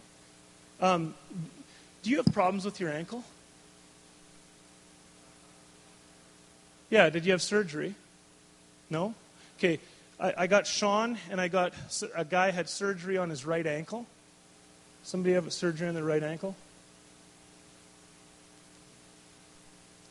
Okay. No problem. God's got something good for you. I don't know what it is yet. Okay? But so you did it. Okay, let's just back up. Hold it. I'm not going to dismiss that because I believe there's something else coming on that, on the whole surgery thing. But okay, so but your ankle's good now. Okay, cool. All right, no problem. Somebody drive a truck, a big truck, like a semi or a delivery truck or something like that. Anybody drive a big truck? Yeah, you drive a big truck? Kenworth or no? Okay, the KW is right then. Yeah. It says KW in the center of the... Yeah, okay, good. All I'm doing is I'm telling you what I saw when I was laying on the ground here. But I don't know, I'll probably minister over you. You are a beautiful man. I don't know what your name is. Mark, yeah. You like the oil of God's on you, and you're anointed. I almost don't really want to even prophesy right now about it, but it's really good. But we'll get to that, okay? Is that cool? Cool, awesome. Okay. So when I wrote it down, well, I won't even go there. That's okay. Anyway, don't dismiss what God shows you, okay? If you dismiss what God shows you, you're actually robbing other people of significant things that God wants to release in their lives, right? My good friend has a church he planted down in Raleigh, North Carolina. And they leased this building. And the landlord came to him and said, we need to we've got a buyer for the building, but I want to give you first option for it. They don't have any money to buy this building. They needed over $1 million. So he said, you know what? His landlord is a Jewish fellow. And he said, my brother, my daddy's son, my brother, Yeshua, the Messiah, whom you don't believe in, is going to give me the money for the building. And we'll buy it. We'll take it. So he's like, oh, okay. But the deal is it was a short amount of time. I don't know if it was 3 months or 6 months, but it was a short amount of time for the deal to go through. In the middle of that, he gets a phone call from another friend, Iris Ministries. Heidi Baker calls and says, hey, we have this thing. We have a real need. I think there was flooding in Pemba. And anyway, so they take what money they do have that they were going to use for other things. They decide to sow a seed, and so they're going to go and they're going to take it over to Mozambique and sow it in there and distribute food to all these people that need food. So they're flying over there. Let me back up the bus. First of all, the Lord spoke to him and he said, Dunk, I want you to get into the secret place, and in the secret place, I'll give you the money. So he went into the secret place, and he does it better than anyone. Actually, you were going to have him in, weren't you? Yeah, he'll come sometime. And he said, I reached into the invisible realm, and and he does all these sound effects like, boom, something like that. Anyway, and he did this. He reached into the invisible, took hold of it, boom. He says, God, I'm reaching into your provision, okay? Do you realize that there is provision in the kingdom realm? Do you understand that? He said, seek first my kingdom and my righteousness, and everything else will be added unto you. Right? That's good. Oh, everything. Oh, wow. And so, anyway, so he did that like that. Bam. And he goes and he flies on the plane to go overseas to go deliver the food, thinking, okay, God, okay, God, okay, God. Comes back like that. His brother Murray comes up to him. He says, Dunk, you're not going to believe it. This came in the mail. It's addressed to you. I think it's really good. And he goes, you didn't open it? No, I didn't open it. Opens it up. Boom. He almost falls on the floor. He probably did. Dear blah, blah, blah, blah. An anonymous donation has been made to your charity to use as you see fit. That was the first $1 million that came in. Actually, it was just a little over $1 million, the first one. Then they needed to do some renovations and stuff like that. So then Dunk's like, okay, well, let's do this. We're going to go get a line. We can easily do it on a line of credit, no problem. Holy Spirit spoke to him and he said, you tapped into my supply in the secret place. So go ahead and tap in again. So he tapped in again. A little while later, dear blah, blah, blah, blah, an anonymous donation has been made for you to use at your discretion for what you'd like. Boom, boom, boom, boom. Cha-ching. So it came out to just shy of, I think it was 1.4 million that they got in. Just out of the secret place. Just out of the storage house. Ha, ha, ha, ha. I didn't tell you about the coin room, did I? Seriously. Like,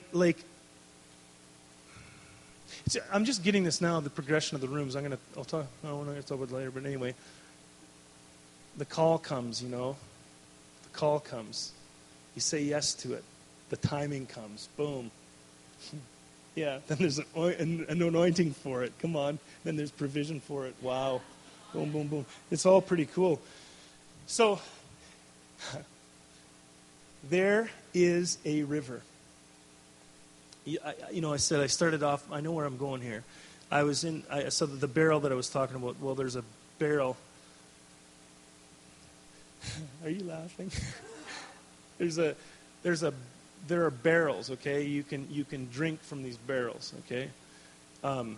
I used to think this was weird, this stuff. I used to drink by faith. I'd be in meetings. We're like, hold up your glass to the Lord and drink in, and I'm like, okay, this feels really awkward right now.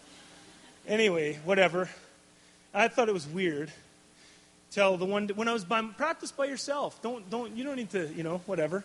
Unless maybe you need to die to yourself. Anyway, I fall in my barrel and the barrel falls in the river, Aaron.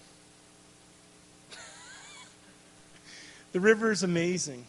The river is very, very fast. I thought it was more like the river that was coming up to Niagara Falls. That's how powerful it was in the part of it where I was. And so I'm in this raging river, and then I got out. And as I'm out in the river, you can breathe underwater. You just go underwater and you can breathe because you're spirit. So there is a river. Like there actually is a river. There is. I'll tell you this. You know what happened after I came out of this kind of stuff? The trees are alive. You ask me how I know. Well, we all know scientifically the trees are alive. The trees, their bark is, I've seen the bark move. I'm not saying this to weird you out, I'm just telling you. Stuff is making sense. Do you know that creation is groaning for the manifestation of the sons of God? For sons and daughters to stand up and live in their sonship and it's groaning. So, but we're just so connected to this realm, this earthly realm. This seems more real. This seems more, I'm just here to tell you, listen, if you lean into him and say, I want to know you, it's so bizarre, but it's so freaking amazing. His mercies are new every morning. You get changed from the glory. You actually get changed from glory to glory. Isn't that what he said? That means from one level of glory to an increasing measure of glory. Some of you are still sitting. You wonder why you're struggling with the same things over again? Because you're not in the glory. You got to get in the glory, and it's increasing glory, right? Did you realize that your spirit is not addicted to anything? I think I said that before, but you need to hear it again. Struggles that you have in life are not in the spirit. That's why Paul kept saying, walk in the spirit. Pursue the spirit. Eagerly go after the Spirit. And you're not even going to, but we've in the church, for years I've done this. It's like, why are you doing that? Discipline yourself. Like, we're trying to willpower our way out of things to live in victory. And don't get me wrong, there are two ditches here, okay? There's one that's just like all grace and nothing, and then all effort and nothing. There's this kind of a healthy tension, okay? But the point being is, when you live in the Spirit, you cannot sin. John talks about it. The reason you can't is because it's impossible, because you're in this place where you can't. It's literally the last thing on your mind. You're just in this communion that's just like, do you know what community is? Community is koinonia. Community, communion. Anyway, there is a river. Psalm 16. I'm just going to wrap it up with this. You're pretty full right now. But guess what? If you pour it out, you can take more. You can learn to drink. I can drink a lot of people under the table. Okay, what does it say here in Psalm 16? Oh, come on. The Lord has chosen my assigned portion. My cup you hold, and my cup. You hold and maintain my lot. The lines have fallen for me in good, pleasant places. Yes, I have a good heritage. Listen, I don't care what kind of heritage you have in the natural. When you're with him, you have a good heritage. Ha, ha, ha. It's just all good. I will bless the Lord who has given me counsel. Yes, in my heart instructs me in the night seasons. Has your heart instructed you in the night seasons recently? Come on. Dreams, things he's showing you. Whether you know it or not,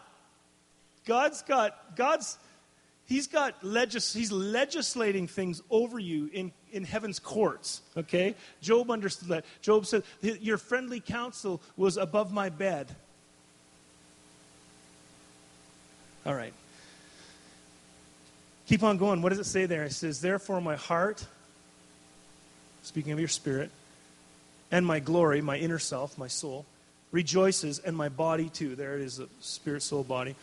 Rest confidently in you in safety, for you will not abandon me to Sheol, the place of the dead. Neither will you suffer your Holy One to see corruption. You show me the path of life. In your presence is the fullness of joy, and at your right hand pleasures forevermore.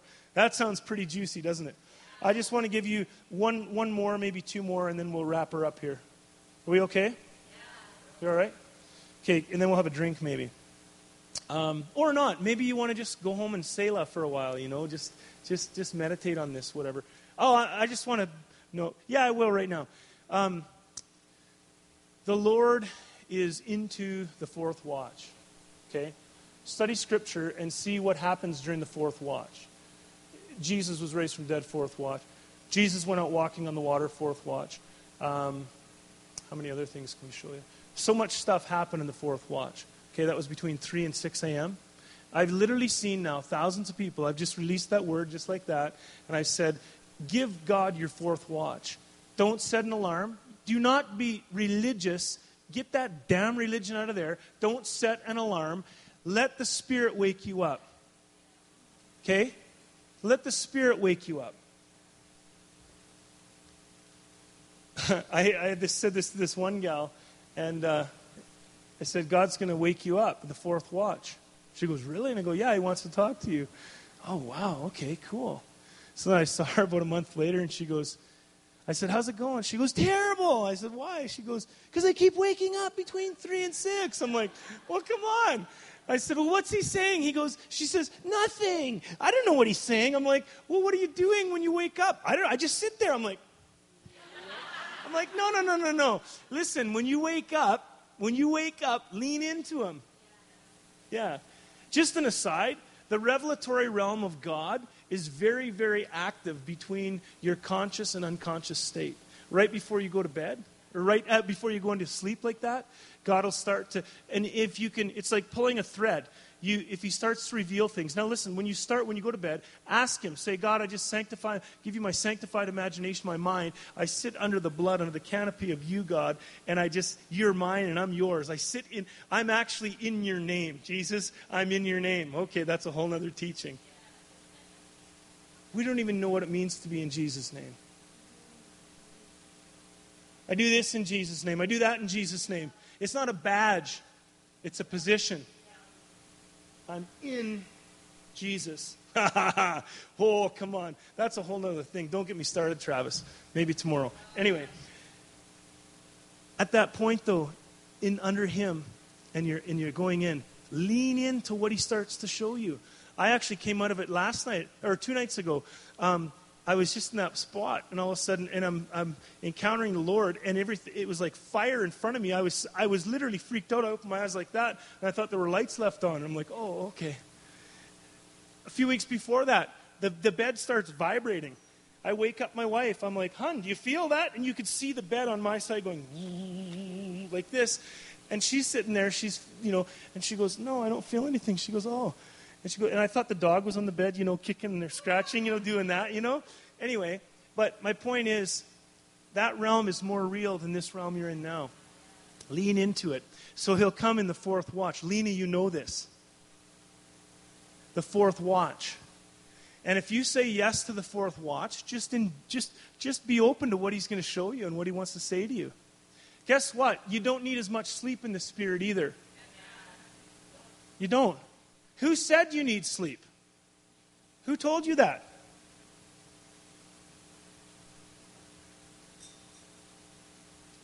Selah. I had a guy tell me, this father in the faith, he kept saying to me, I'd say, man, yeah, I preached here, did this and did that. And I'm like, oh yeah, I'm pretty bagged. And he goes, you weren't in the Spirit. Ouch. Really? For the first time in my life, Travis, I know that I was in the Spirit. Because right now I'm as awake as I've ever been. Didn't get tired, wasn't tired, no jet lag, 7 hours time difference, no jet lag. Okay? In the Spirit. Stay in the Spirit. Stay locked in the Spirit. That's where it all flows. Okay, we're going to wrap it up here real quick. Boom, boom, boom. Verse 7, Psalm 36. How precious is your love, O God. The children of men take refuge and put trust under the shadow of your wings. He has wings now? Really? You should go for a rip sometime. They relish and feast on the abundance of your house. You cause them to drink, somebody say drink, from your river or your stream of pleasures. For with you is the fountain of life, and in your light we see light. Wow. When's the last time you drank from his river of pleasures? How about that one Jason Upton line? How does it go, Karis?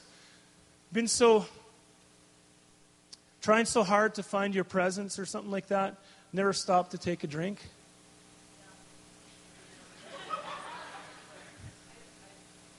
Something like that. Been so thirsty trying to find your presence. I didn't stop to take a drink. You wonder why you feel dry?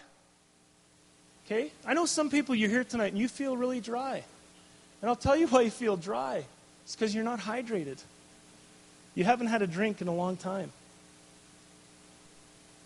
You need to take a drink. And I got news for you. You can't talk and drink at the same time. You're ready to drink right there. He is, but she is too. She's already getting her stuff out. She's like ready to go here. She's two-fisting. Anyway.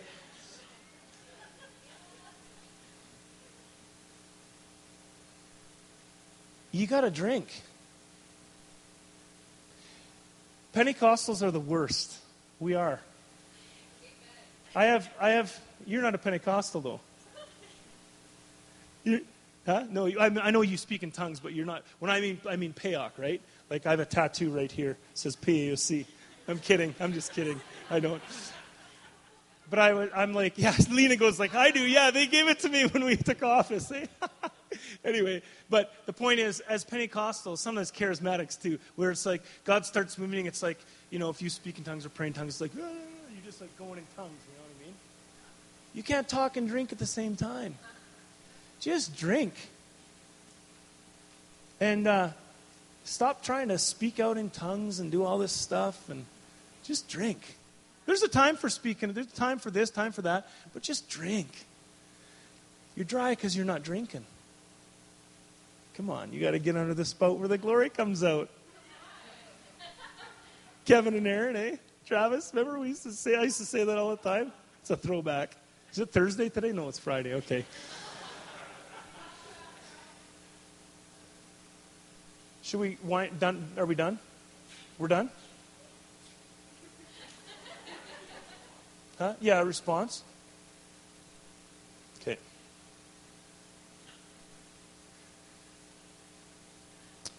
Isaiah, we're going to respond like this. Karis, can you come up and join me? You can read this later. Isaiah 12, 2 through 3. It says, I will joyfully draw from the well of salvation. Okay? It's very big. There's a big deal right here. It's a really big deal because it'll give you an idea of what you have flowing in you. Okay? I will joyfully draw from the well of salvation. The word salvation there is a unique word because it's the word Yeshua. So what would happen would be on the final day of the Feast of Tabernacles, the priest would go and he'd take a water pot and he'd go down to the pool of Bethesda and he would dip the water pot into the pool and he'd bring it out and he would recite Isaiah 12. I will joyfully draw from the well of salvation. And he was saying this. And on the great and final day of the feast in John chapter 7, Jesus stood up and he said, hey, hey, hey, ho, ho, hey. Is anyone thirsty? Let him come to me and drink.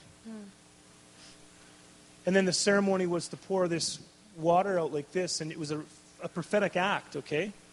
So Jesus just got done reading what I just said there in Isaiah 12. He just got done reading that. Then he stood up in it, and he said, and out of your innermost being shall flow rivers of living water. Okay? So it's like this. When you get a revelation that there is a river, and you have a good drink from the river, and you're in the river, understand that the river's in you. Okay? Just nudge your neighbor. I know it's late, you're tired. Just say, the river's in you. There's a river in you. And it's wild because that river it's just crazy. It's on your own. If you want to read about the river that's inside of you, tonight before bed, read Ezekiel 47 and then sleep on it. Okay? Just read it. There's one key part there, though. It says, hey, but its marshes and swamps are left for salt. They're dead. A swamp or a marsh is a place that receives but doesn't outflow. Okay? So the river everywhere it would go would bring life. There was fish there. There was life there. It brought life to Dead Sea. You know, it would bring life everywhere it went. You know, but yet the places that were marshes or swamps were left for dead places for salt. You want to be a river. You don't want the swamps in there, right? Come on. Yeah. Let's all stand up.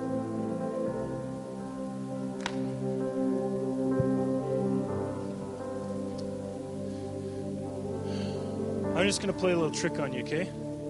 Okay? Oh, you have something there that's... Okay, all right. I'll let you do that one. Then we got to throw it out, okay? It's just really fitting. Yeah, perfect. So good. Okay. So, here's what we're going to do.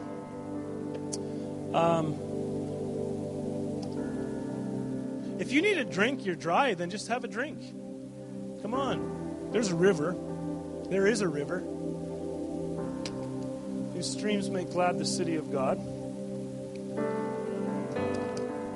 Some of you have there's that dam in your life. It's religion. There's religion in your life. There's form and formula, but there's no life. Because it's all about this and that, or it's about your pride, your ego, who you are, what you look like. What do my friends think, you know? Oh, yikes, I'm losing my mints. Come on. Good thing it didn't fall in the river. It's down here. Never mind. You know, I never told you this part of it. That pool of oil that was there in Prague, I had this guy with me, traveled with me. He's more conservative than any of you here. And born and raised Mennonite, you know, wasn't sure about any of this stuff. Don't ask me why he came with me. No, I know, because we're good friends. Anyway, and so here's this guy. His name's Jeff. Very successful businessman. And I said to this, I said, listen, I said, folks, there's a river here. I wasn't even getting into the stuff I was getting into here. I said, there's a river here, though, and you can have a drink. We may or may not minister over you, pray for you, but you can just have a drink. And there's a pool of oil right here, too. I said that to him. So here's my friend Jeff, and he's the first one up there. He goes up, and he jumps right in this pool of oil, this Mennonite, okay? Ultra-conservative, not sure even about all that stuff. But because he knows me, he realizes it's legit, right? So he's standing there like this. All of a sudden, no one's around him. All of a sudden, whoomp, he just hits the deck. And he's on the ground, and his one leg is back behind him like this, and his one arm is up in the air like this, and he's all just like this, eh? So we had to travel to the next city. My driver said we need to leave by 9:30 at the latest. Well, it's now going on midnight. And I went over to him, I go, hey, David, I said, we should really get going, don't you think? And he looks at me, and he's so pie-eyed, he's so drunk, it was hilarious. He looks at me like this, he goes, or we could stay for a while. Like one more round, you know? Next round's on me, guys, okay? I am a good bartender, by the way. I am. Come on. Yeah. What's your name? Ryan. Come on. You look like you'd be a good bartender, too.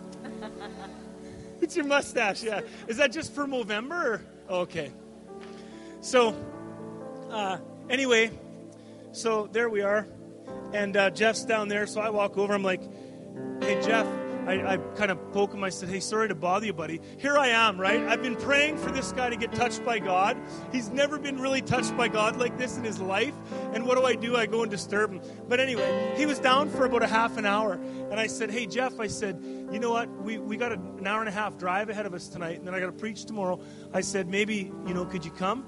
Or what do you think? And he goes like this. He opens his one eye. Now, you need to understand, this guy does not fake stuff. By the way, I said this before, I could care less if you shake and bake or manifest or do anything like that. I just want you to encounter the same God that I serve. I really want you to encounter him. And he wants to encounter you. He really does. Now, if that means that you need to shake and bake, then for God's sake, shake and bake. I'm serious. Like, don't step out of it and don't, just go with the flow. Where does the river flow? The river follows the path of least resistance. Some of you got no flow in your life because you just resist. Just let her rip, man. Anyway, so I said to Jeff, I go, hey, Jeff, we should go. And he opens his eye and he goes like this. He goes, I would if I could move, T-Dog. He couldn't move. He was stuck to the floor. My Mennonite friend, who's not much into the encounter stuff. So funny. Anyway, God's good. You guys are great. You know that? Yeah, I'm glad you know that. Are you agreeing with me that they're good, or you're saying you're good? No, you guys are good. You know what's wild? The more the river flows, the more you love people. It's true. People used to irritate me more. I love more people. Like, I know I don't know you that well, but I really love you. I don't like you that much yet, but I will. I'm kidding. I'm not saying that because I have to. You guys at the back there, this couple here, right? Tall, shorter, curly. Yeah, totally. You guys are really, really marked by God. His fingerprints are on you. There's an adventure that's going to come that you're going to step into. Stuff you've cried out for. I'm not going to get real specific right now, but it's like a watershed. It's just a weekend. I just came to tell you that. It's probably that in itself will break the water to release the baby. You're pregnant. You're expecting great things in God. I'm not prophesying to children, okay? Yeah, down the road. That's okay. Watershed moment. So good. Anyway, so much good stuff here. Marcus. Oh, yeah. Daddy's love and more and more and more. Come on. So let's do this. If you want to drink, then why don't we do this? Why don't we have a quick drink? If we drink fast, we can... No time for pre-gaming. If you want to drink, come on up. Let's just make some room at the front. I really feel like we need to have an act of faith to move, to get up and move to something. If you want to drink, come on up. And Karis is going to minister to the Lord. She's going to sing it out. And we may or may not pray for some people. Let's just choose right now, first night of the camp. Doesn't feel like a first night, does it, Karis? We might as well just dive right in the deep end, eh? Take our jackets off, our life jackets, and yeah. Just release your river, Daddy. Ha. Yeah. Just let it come. Come to the water. Yep. All who are thirsty. Don't get all Pentecostal.